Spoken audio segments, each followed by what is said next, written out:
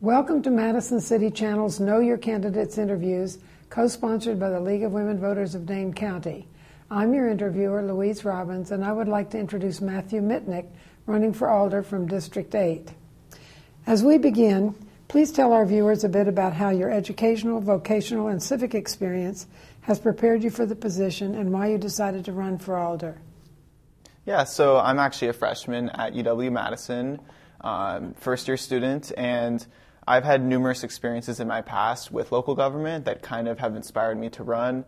You know, I'm running to help the community, and in my past, I actually was a founder of a nonprofit chapter to help underserved youth. And there were 60 youth that we worked with. We took them to sporting events, we took them to baseball games, we took them, to afternoon activities at the park. And through these experiences, I actually had to work with the city because to fund these, we had to implement 2 5K fundraiser races. And through them, we had to go through city process, we had to get permits, all that kind of thing. And at UW-Madison, I founded the International City/County Management Student Association, as well as I was an intern for our student government ASM, working to advocate for housing insecure students.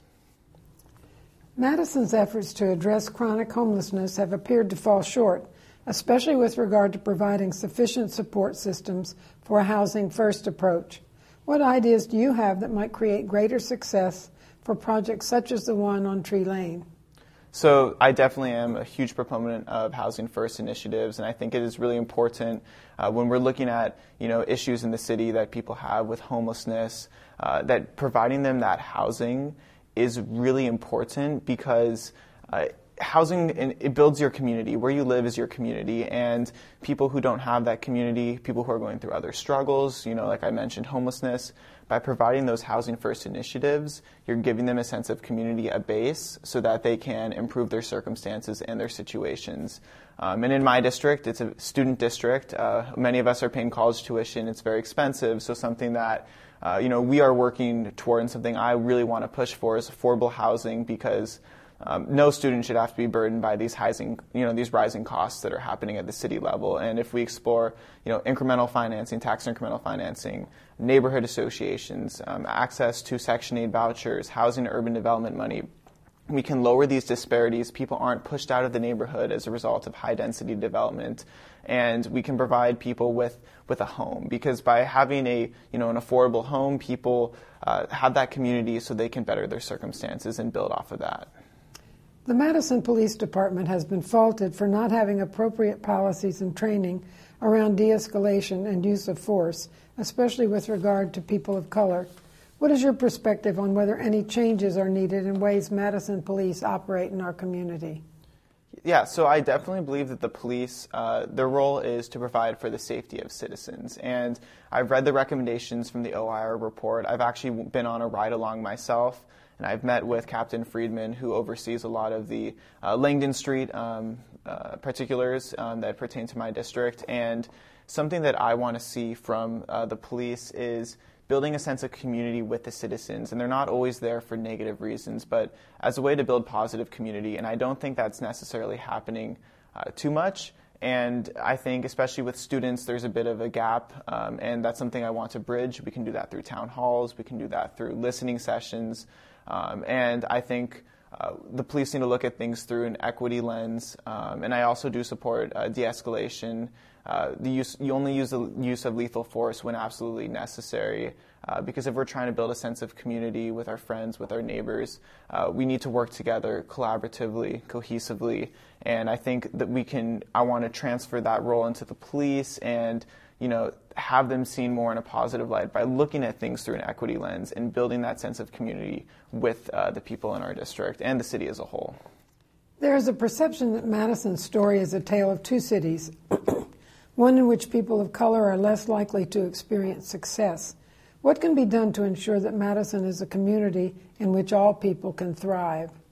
That's a very great question, and Madison should be a community where everybody can come in. If someone wants to start a local business or get involved, they have that opportunity. So something that I would like to explore would be lessening in the permit process, making it easier. So if someone wants to start a new business, wants to start a company, there's a much easier avenue for them to do so that people can, move, through the classes and they won't have to necessarily be burdened by previous circumstances. Also, I think Madison, with these racial disparities comes segregation in terms of areas. Like the Isthmus has a lot of more wealthy residents, and I think something that we can do to bring more people into the Isthmus by bringing more jobs available to people is through better transportation, which is why I support bus rapid transit, because if we can connect the city, the north side, south, east, west, if we can connect the city as a whole, it will allow for people to, interact with their communities in a more equitable way. And instead of seeing people from these areas they're in and segregated due to all these factors, we can all work cohesively. And something I would like to really do in my district, and maybe we even do this on the city as a whole, is have quarterly town halls. And that's where people can express their concerns, their beliefs, and city staff can be at these town hall meetings. And then from that, they can compile an implementation report of both short and long-term goals from it. To answer the question holistically, looking at things through an equity lens, making Madison a city where people can thrive and they have that opportunity. And I think that's something that we need to do as a whole. What issue have you identified as being of primary concern to the residents of your district, and how would you approach tackling it?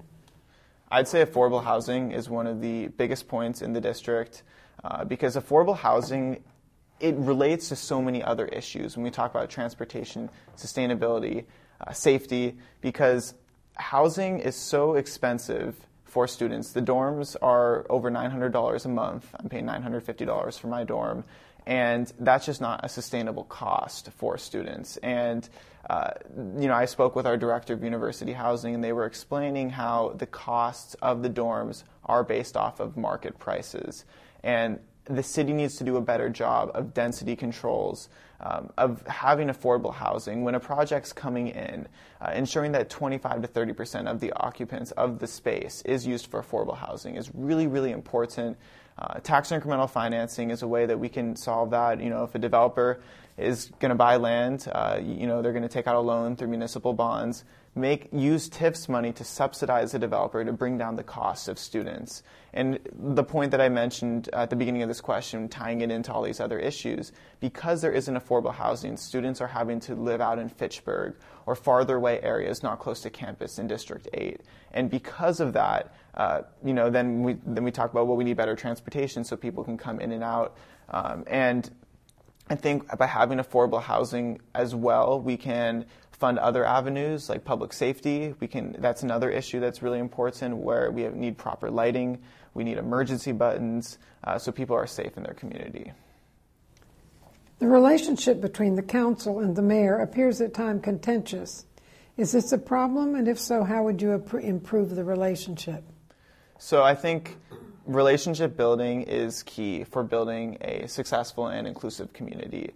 And something I would prioritize as an elected official, as Alder, would be, working with the mayor and with the other council members to achieve objectives that don't necessarily benefit my district, but benefit the city as a whole. And I think, I can't speak of any, relationships that are currently going on, as I'm not a current sitting member on the council. But what I can say is that I would value positive relationship building, because I've always been a proponent of non-confrontation. Because if you want to get things done, if you want people to work with you, they're not working against you, they're not working at you, you're working together.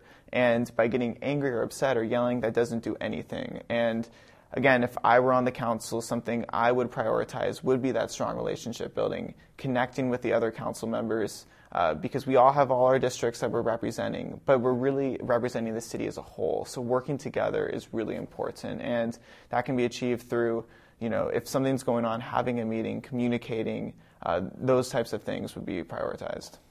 What changes, if any, should be made in how the city approaches major projects such as Judge Doyle Square and the public market? That's a really good question. I would say that transparency is key for those types of projects, particularly when we're looking at the Judge Doyle Square. I feel that through that whole issue, there's been a lot of, both sides have been communicated, various things about, the city owes the Byler developer $600,000 because the city went in with the $11 million development because, Byler could not uphold that end.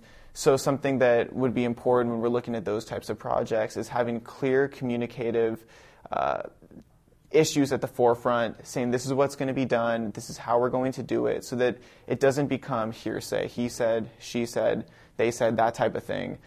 So communicating, being transparent, having those processes outlined from the very beginning is very important, as well as just having the proper council members on the city committees to deal with those issues and working through those committees, with the Judge Doyle Square, working with the neighborhood association, because that's the voice box of citizens. And when we're looking at, something in my district I want to do is revitalize neighborhood associations.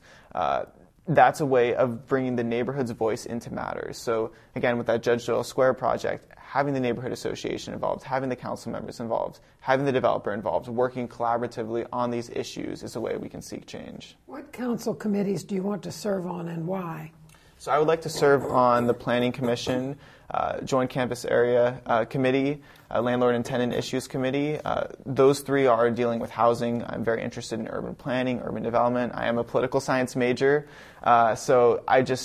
with potentially getting a certificate in urban planning. So I'm very interested in development and city processes in that avenue. And then on another front, like the Madison Arts Commission is something I'm super interested in because I think that arts initiatives are very important in cities, and if we want a city to thrive, we need to invest in the arts and education because that allows for families to come, successful businesses to come, and hence it's a positive multiplier effect. Then finally, the Transportation Commission is something I'd like to serve on because when we're talking about bus rapid transit, making transportation more accessible to students, that's a committee that I would definitely need to be on to address that issue. What would you like to say to the viewing audience as we complete this interview?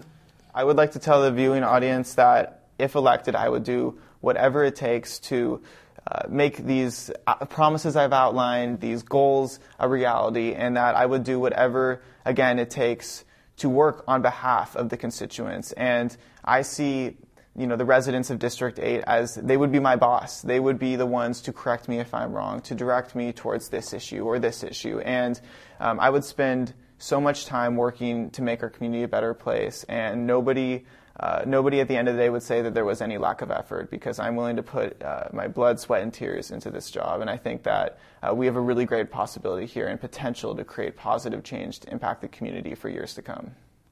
I want to thank Matthew Mitnick for speaking with us and the viewing audience for taking the time to know your candidates. Please vote in this and every election. On behalf of Madison City Channel and the League of Women Voters of Dane County, I thank you for joining us.